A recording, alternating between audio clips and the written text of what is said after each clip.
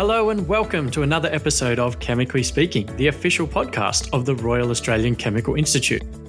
My name is Dr. Matt Griffith, and today we'll be delving into the emerging trends in chemistry education in Australia.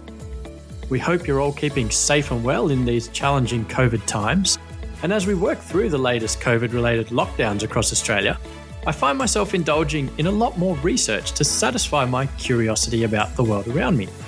If you've also been curious about new ideas and think that they would make a good episode for us, then please head on over to our podcast website, www.raci.org.au/chemically speaking, and get in touch with us. We'd love to help use our access to Australia's chemists to help explain the world around you. And in that spirit, let's dive right into today's episode, where we explore emerging trends in chemistry education.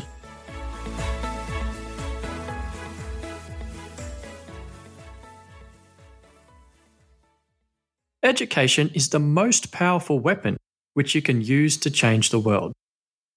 Anyone involved with education has likely heard Nelson Mandela's famous quote, and when it comes to changing the world, he was certainly a man with an impressive CV. During my own time at the front of classrooms or chatting with parents of aspiring scientists, I found that people are often intimidated by difficult subjects like chemistry and can easily become plagued by doubt about their own ability.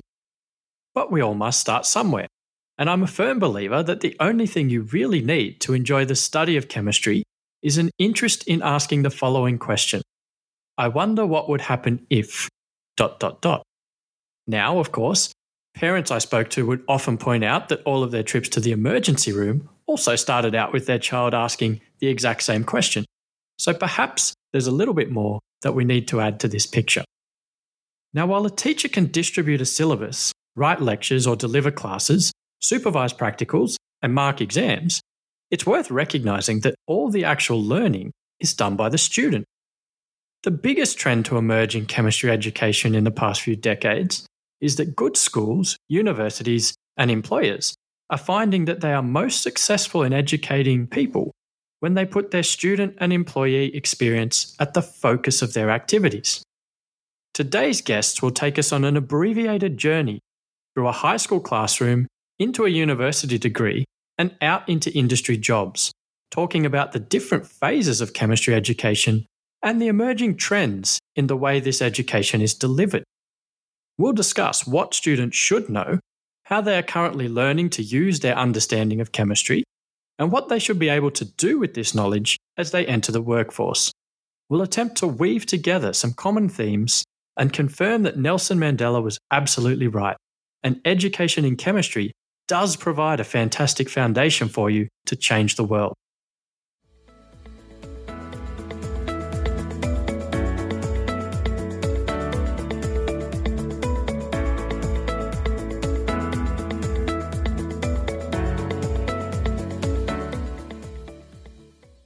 Our first guest today is Regina Mentz, who is the principal of O'Connor Catholic College in Armidale. Regina completed a degree in secondary science teaching at Charles Sturt University before embarking on a teaching career that has taken her across Victoria, New South Wales, and the Northern Territory. Through her desire to inspire the next generation of Australians with her love of chemistry, Regina is a passionate advocate for the role of science teachers in high school education. Regina, thank you very much for being with us today on Chemically Speaking. It's great to be here. You've held a passion for education from a young age and then coupled this into a strong interest in science in your high school years. What was it about chemistry in particular that made you want to teach in this space for a living? Well, the first thing that I loved about chemistry was doing the experiments. I always found those really interesting. But to me, chemistry is the basis of all science. Having a really strong understanding in chemistry means you can understand a lot of different areas about our world and our universe. And so for me, chemistry was a natural fit for one I was really passionate about and one I could teach other young people to be passionate about as well. Excellent. And building on that passion, you've also had a lot of experience teaching chemistry across several different schools. Now, in this time, what have you found are the main things that attract students towards the study of chemistry? It's a really interesting subject, chemistry, and probably the things that drew me to it draw students to it. It's also the passionate teachers. So in 7 to 10 in high school, the teachers who really love their science. And chemistry has that broad basis so that students, no matter what career they're looking at, whether it's health, whether it's straight science career, it's a really good foundational skill. They love the experiments as well. But it's also about understanding the why. Why do things have these properties? Why do they react like they do? So chemistry has that real attraction because of how many why questions it can answer. Very interesting, coupling that passion with that need to know more. And so you've taught in both Melbourne in the city and in a range of more rural schools throughout New South Wales and the Northern Territory, ending up, of course, now in Armidale. Does the teaching experience and the methodology that you employ differ much in a rural setting? It does. And it's really about wherever you're teaching, contextualising it for the students you have. So every year you adapt your teaching to suit the students in front of you. In a rural setting, you have that ability to look at where the students are coming from and then relating the chemistry to their everyday lives. So if I think about Armidale, we have a number of students who come off a farm. So we can really look at things that affect their lives, like the soil testing, how fertilisers affect the environment, water testing. So things that have a real impact on their life.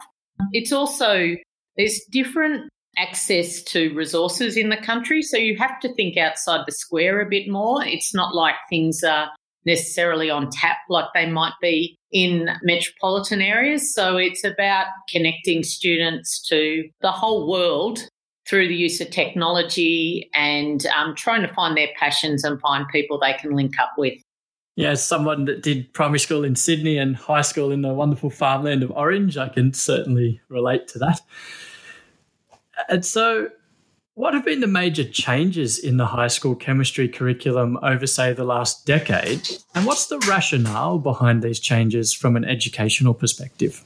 So I'm really going to talk about New South Wales here because we've had major changes in our senior science syllabuses over the last few years. So they changed. The first year we started teaching them was 2019. Prior to that, the syllabuses I really liked. The only issue with the syllabuses prior to the new ones, which I like even more, is that the context was everyone across the state had to use the same context. So the examples were all prescriptive, all the experiments were really prescriptive. The new syllabuses give us much more flexibility. So with the new syllabuses, the content areas are really strong. So you do equilibrium, you do acid-base reactions. However, the context is not prescribed. So as experienced teachers, we can choose to pick the context that best suits our students. So like I was saying to you before, something like doing soil testing and looking at the pH of soils is much more relevant to our students who come from a farm than maybe a metropolitan student. The other thing that is really great in the new syllabuses is that they have left some hours to do a depth study. So 15 hours in Year 12 is dedicated to a depth study. What this means is this can be an area where students choose to extend their understanding of a particular concept in an area that they're interested in. So they get about 3 weeks, really, to do a project where they look at working scientifically skills, but also depthing their understanding. Yeah, I think that sounds fantastic. And in particular, allowing our teachers who train so hard to actually provide some context sounds like a really good idea. Yeah, it's great. So what mix of learning activities would a student typically encounter in one of today's chemistry courses in high school? A real range. We really try to work hard on a range of different skills. So there's a real need in any teaching to have some explicit teaching, but also some opportunities for students to explore and develop their own skills, independent learning as well as collaboration and problem solving. The best thing about teaching science and chemistry in particular is that it's not the same. The lessons are not the same. There's always something different and something interesting happening. Fantastic. And coupling into these learning experiences, have there been any new topics or new innovations that have come into the curriculum in recent years that are looking to change the way students learn chemistry? I think the biggest change in New South Wales is the addition of a science extension course. So if a student is studying a science course of any type in Year 11, as they enter Year 12, they can choose to do an extra unit called science extension. So the science extension course is really a culmination of all the science they've learnt. Students choose a research topic and then they might work with a mentor from a university, so they might be into some of their work and getting some of their statistics, or they can do something completely separate. But this really gets their understanding of that whole scientific process. The level of work that the students produce is outstanding. With the depth studies and science extension, these students are so well prepared for university when I look back at what we used to do, which was rote learn and then get into an exam and reproduce it without real understanding. Wonderful. And I guess fleshing out that answer a little bit, other than the skills that they're learning in extension, what would you say are the key skills or knowledge that high school chemistry is aiming to instill in the students by the time that they leave and take on jobs or further study? So high school chemistry has some really important things that students walk away with. Firstly, they walk away with scientific literacy. So important in today's society with so many different sources of information that they can discern the information and really work hard to understand, well, what is the science? There's so much now with social media that scientific literacy, I think, is the most important skill that students need in the world. The other thing with chemistry, as much as I love it, it's hard. Some of the work that students do, you don't just get easily. Students have to have resilience and problem solving and work hard to overcome that. So those are skills that will serve them well into the future, no matter what career they go into. That idea that if I don't get it the first time, that's okay. I'm just going to work a bit harder and I can get an understanding of this. Yeah, definitely a very well-rounded experience. And so if I was to put you in charge of New South Wales high school chemistry education tomorrow and give you free rein to alter its current design, what's something that you think you might start with improving? Well, here we go. I'd get rid of a 3-hour exam at the end of Year 12. I would make that optional. For some students, an exam is a great way to test their knowledge. For others, it's not at all, because students go in, they freeze, and they don't show people what they know. So for starters, I'd get rid of the HSC exams, and that'd be across every subject, not just chemistry. I'd give them more opportunity to delve into things that they're really interested in. We still need the explicit teaching of concepts, and I'm not saying we suddenly just let the students have free rein, but I do think we could still have some more flexibility in adapting our syllabuses to student needs and where students are at. So having a bit more flexibility and a bit less prescriptive content would help even more. So they're the main things I'd do. Allow the students a bit more freedom, the teachers a bit more freedom, and then looking at different ways of assessing and giving choice around that assessment. I suspect many of the students might wholeheartedly agree with getting rid of the exams. I'm sure they would. Now, just to finish up with, what have you found to be the major challenge in your time teaching chemistry? And then on the flip side of that, what has been the most rewarding aspect of the job? I'm going to start with the most rewarding because I like to be positive. The most rewarding is just working with these students and seeing that light bulb moment when they get it, when they persevered and found something really hard and then suddenly they go, oh, I can do this. It's not necessarily when they leave school, it's when they come back to you a few years later and say, what you did and how we learnt really helped me or really opened my eyes to what I could achieve. Biggest challenge is working within that prescriptive syllabus. Sometimes you'd like to throw it up, throw it out. And same with the exam, because sometimes that just puts students off having a go. If they're actually trying to chase an ATAR to get to uni or something like that, they might not study a subject that they might not be rewarded with by the end of year 12. I think the rewards of studying something like chemistry, if you're not a student who's going to get a really high ATAR, the rewards come later. So sometimes that puts students off because they're not going to get a 90%. They might get a 70%, and they'd prefer to do another subject where they could score a higher mark. So sometimes that can be disheartening. But overall, teaching's the best job in the world, and teaching chemistry makes the best job even better. I think here at the RACI we would wholeheartedly agree. Regina, it's been a real pleasure to hear the enthusiasm come through the microphone today. And on behalf of us here at Chemically Speaking, we wish you and O'Connor all the best for your future. Thank you so much. It's been great to talk to you.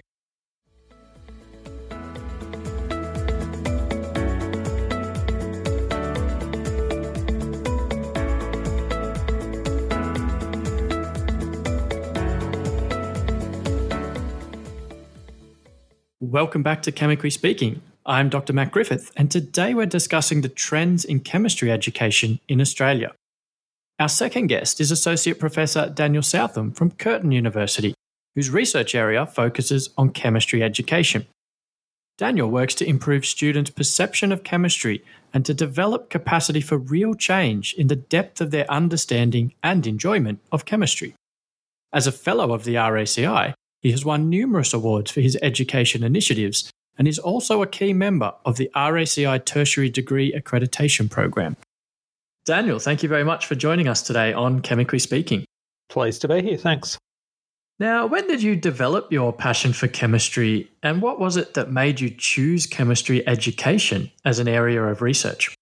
That's a really good question. I guess it's probably through my education that passion for chemistry for me was actually born, primarily through interactions with really good teachers, starting quite early in my education, particularly in high school. As is the case for a lot of people who are passionate about chemistry, we had that really great chemistry teacher. And particularly for me, it was the hands-on practical element of chemistry that was the most exciting, being able to observe and touch and to some extent control and manipulate chemical phenomena in a laboratory and actually see the outcome as a tangible product in many cases was really exciting. When I went to university, for me, I had sort of two main areas of passion. I knew I was passionate about science and I was also passionate about music.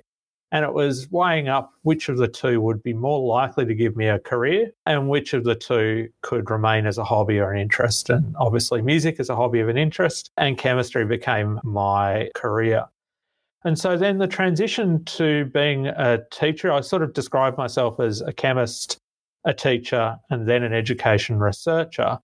The transition there is fairly chronological. So obviously those of us who go into academia have to teach. That's a big part of what we do in a university, is to teach and to do research.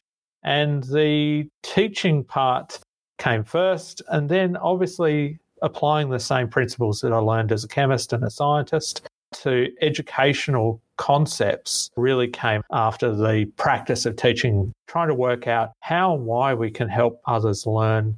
Yeah, very interesting. So we echoing the thoughts there from Regina earlier that what attracts students to chemistry is an inspiring teacher and a need to know about the world. It's absolutely a teacher, someone central to their experience, I guess, versus where I'm at, perhaps to where other people are at in terms of their workplace. At my university, it is largely a professionally, practically oriented university. And those of us in chemistry doesn't really have a singular professional outcome. It often leads to other professions. And vice versa, we often teach students who have chosen other professions as well.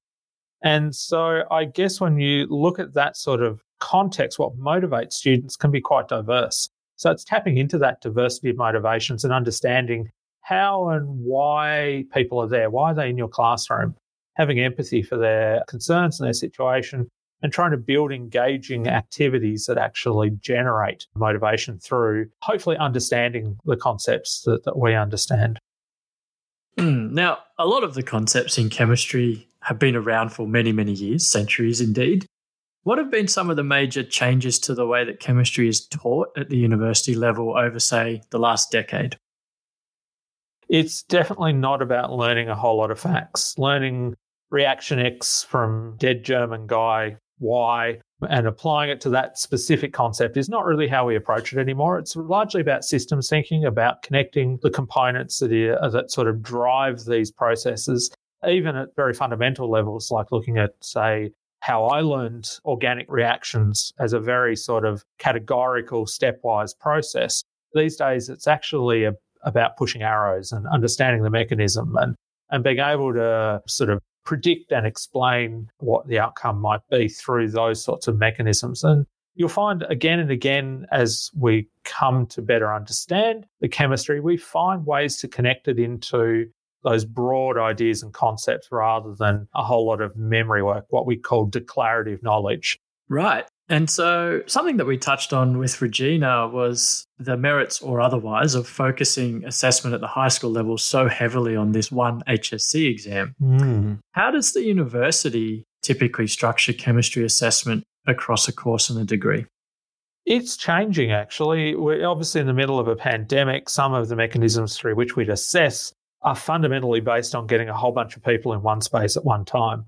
And that's really not feasible under the current circumstances. And as a consequence, so many of us have had to think of creative and different ways to assess students' abilities, to assess their readiness for study. Then what happens at high school is less and less important about whether that's a marker for success or otherwise at a university level.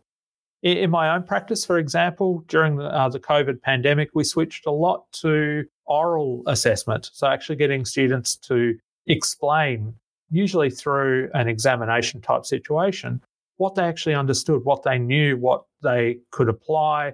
And that responsive nature of the assessment itself was really valuable. We found in a very short amount of time, we could get to understand what students knew and be able to assess their understanding with fairness and with accuracy. Yeah, that's really interesting. And I suppose it also saves you from having to mark 500 exams every year. Yeah, it's still time consuming. I mean, spending 20 minutes each with your students is still time consuming, but it's having that value, and the return obviously to the student is that they get a lot of feedback immediately about their understanding. And so aside from your own research into chemistry education, you're also a key part of the RACI's accreditation program. So could you tell us a little bit about what this program aims to do? So the aim is ultimately to look at curricula across Australia, chemistry curriculum, look at the courses, look at the units, look at the components that exist within it, understand the student's experience, and most importantly, determine their outcomes, because it's through those outcomes that our next generation of chemists coming into the workplace and obviously into the institute as members really should have the characteristics that encapsulate what it means to be a chemist for us in Australia. And so the RACI sees this as a really high value activity because it is that pipeline of talent into the next generation. Right. And so for those listeners out there that might be associated with the university and thinking about applying for accreditation, what does it typically involve and what type of information would the assessors be looking for? It's a very data-driven process. So what we do is engage with the institution to establish some parameters around that data collection process. Each university has its own language, its own lexicon, its own jargon, and as a consequence, we need to navigate through that layer first. So what do you call a course or a program or a degree, a unit, a course or a paper? They all have different terminologies. They're all measured in different ways. And so we have to get through that part first. Once we've got a sense of what the university values in terms of its components, then we go to data collection. We actually draw and aggregate data about the student's experience. How many hours do they spend in the lab? What activities do they do? How are they assessed? And what outcomes are they assessed against? Now, the outcomes are really the part that's consistent from accreditation to accreditation. We use what we call threshold learning outcomes to do that. Threshold learning outcomes are basically like a doorway that a student goes through, and every student should pass through each one of these thresholds as a consequence of their experience. And so we chart the ways in which the student will experience and pass through those thresholds. and try and determine how they're assessed. Assessment being the crucial element that demonstrates they've actually attained that outcome. So on the balance of probability, is it likely that every graduate of the institution has met those outcomes? We form a series of recommendations, commendations, and affirmations that helps a continuous improvement cycle, because ultimately we all want the best quality experience for our students. Absolutely, we do. And what are the benefits of carrying an RACI accreditation in a chemistry-related program? It's a really clear marker of quality to your students, to your potential learners. It sets apart the course that you offer. It really allows your graduates to understand how their early career starts through your experiences and flows through into membership later on. It's also a way in which your potential employers for your graduates can know that your students are learning the skills and knowledge necessary for 21st century careers. Okay. And in your own research and perhaps through your participation with the accreditation program, you would see a lot of different ways that chemistry education is approached. Is there something that you see that might be a recurring theme which you wish would be changed or improved or just removed from the way we teach chemistry? There's obviously still a really big emphasis on content knowledge, on understanding a whole series of concepts. And in fact, while that's an important element, it's going to be present in everything we do. We chemists, first and foremost, we have that as a very strong identity.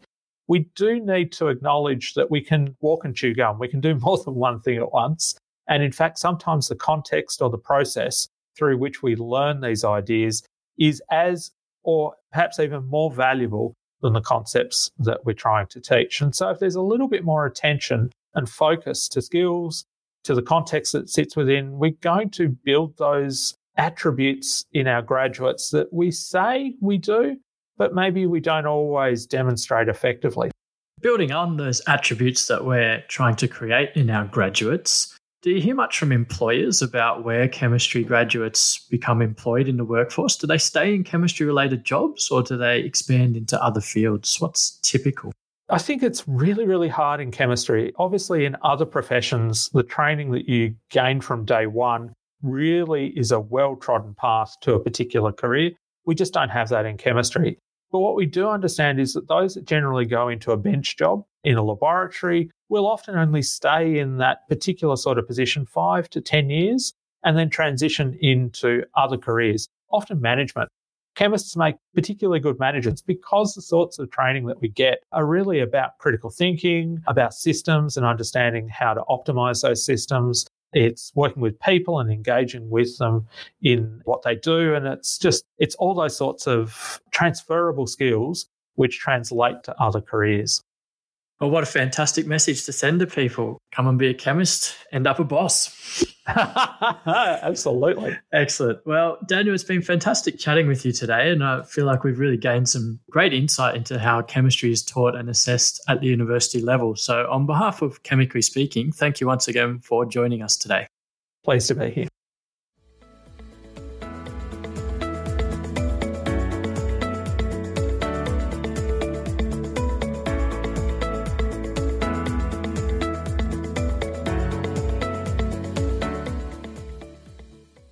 Welcome back to Chemically Speaking. I'm Dr. Matt Griffith, and today we're discussing the latest trends in chemistry education in Australia. Our final guest on today's episode is Dr. Andrew Shepherd, who is the Production Chemistry Discipline Lead at Shell Australia. Andrew has been involved in the energy and chemical industry for over 20 years, where he has held a number of roles developing and leading teams of professional chemists in several different countries. Andrew, it's a pleasure to have you with us on Chemically Speaking today. Oh, it's my pleasure to help the RACI with the series of interviews. Your background is in chemistry, so what did you focus on in your studies and why did it capture your attention? Yeah, I've always been interested in science and mathematics, but chemistry in particular captured my imagination as I was in high school, particularly with the challenges associated with lab work. I had a very inspiring high school teacher called Mr. Newton. I hope he's listening to this. So he really set me on the track to becoming a chemistry professional. Now, you ended up joining Shell directly after getting your PhD in chemistry and have held a number of chemistry-related roles with the company. What is it about a role in industry with a company like Shell that made you want to pursue a career in this particular direction? Thanks for the question. I had a bit of an unusual career in the sense that I left undergraduate school and worked for a few years for an energy service company. And after a few years, I decided to go back to academia to work on a PhD. And what motivated me to do that was a personal choice or the desire to learn more about a particular subject in oil field chemistry. When I decided to return to industry, I knew what to expect in terms of the sort of work environment and ways of working, which are somewhat different from university. Sounds like a great lot of fun. Now, you've held chemistry-related leadership positions with Shell in the Netherlands, in Malaysia, and now in Australia. Have you found any major differences in the training and skill sets across these different countries? Yeah, look, working in different countries and in different areas of the business does allow you to experience different cultures, and I'm very grateful of having these opportunities. You meet a lot of different people, even in the same country, but what I've really enjoyed is the multidisciplinary approach to the work that I have done.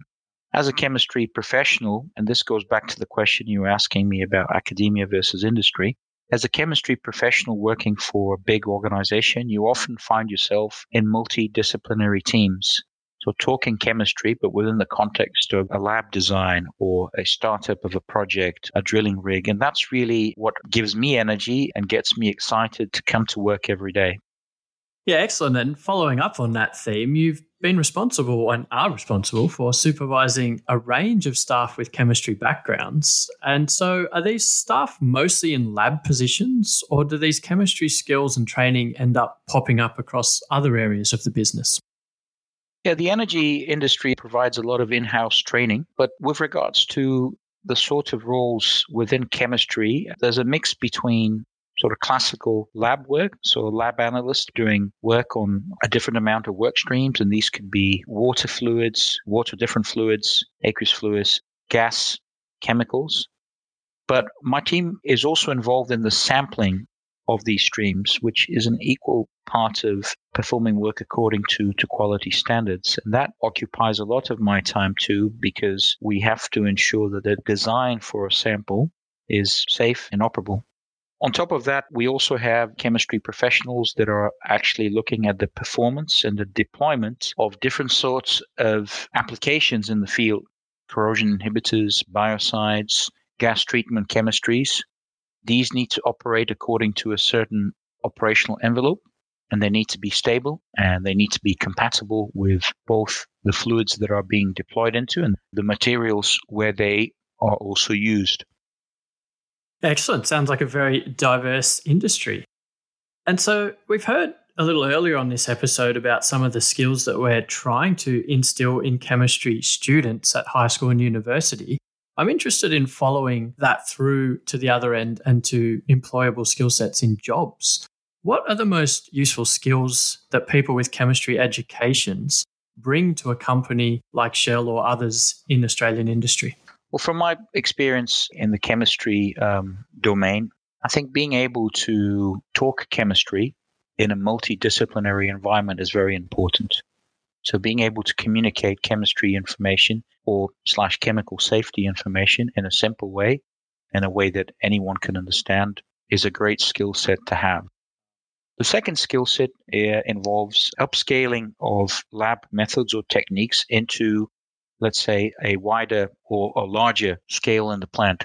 Understanding the limitations of what you do in the lab and how that could impact the deployment in, let's say, a boiler or a process vessel. The molecules are the same, but the way that the molecules will behave in the lab, which is a very controlled environment, versus a multi-phase, high-temperature, high-pressure environment, are different. The third skill I would like to focus on here is the ability to see the big picture. So the life cycle of a chemical application or the lab design is not just, here's the lab, let's go make it work. If you're designing a lab, for instance, you have to think about equipment. You need to think about maintenance. You need to certainly think about how people are going to be trained. Do you have the right procedures, right? Do you have the right waste management framework in place? And certainly going back to that discussion we were having about academia versus industry, in academia, we tend to focus on potentially a very narrow view of our project, whilst having the life cycle in mind and really helps the chemistry professional to be successful. I see. And I can see that you also hold a visiting professorship at the University of Queensland. So you have this unique experience where you're a leadership position in industry, but you also have input into the training and education side. So if you could have a bit more stronger input into the way that we currently train chemistry students, what would be something you might like to include or change about the current education training? I think the current education training here in Australia is world class. And I think Australia actually has a lot to teach other parts of the world. Having an open dialogue between industry and academia in chemistry is quite important because the learning opportunities work both ways, right? Chemistry students can see applied chemistry in a big organization and through events that the RACI organizes and lectures and seminars.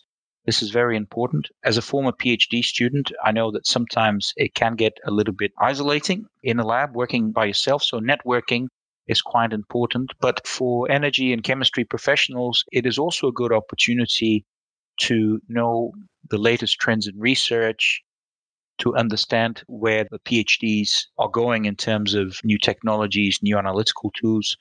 So it's a mutual beneficial agreement in that respect.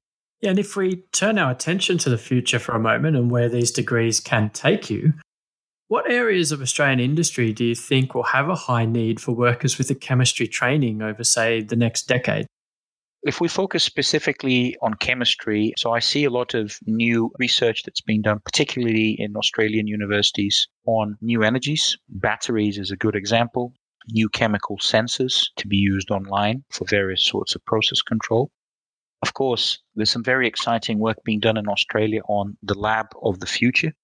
So what sort of lab capability? And by lab, I don't mean just the instrumentation, but the laboratory and information management systems that could help to make our work in the lab easier with predicted algorithms. I think that's quite important that we keep that in mind as areas where we need to continue to stretch the state of the art in chemistry. So my message is a message of hope and optimism because of COVID. It's been a challenging year for everyone, and we're not over COVID yet, but I think my message is one of hope and optimism for the chemistry community, particularly the students who are now finishing their research and their work. Fantastic. What an amazing vision for the future, and great on behalf of the RACI to hear that there are so many chemistry jobs out there for all of our graduates. So, Andrew, on behalf of us here at Chemically Speaking, thank you for taking the time to talk with us today. Thank you very much for the opportunity.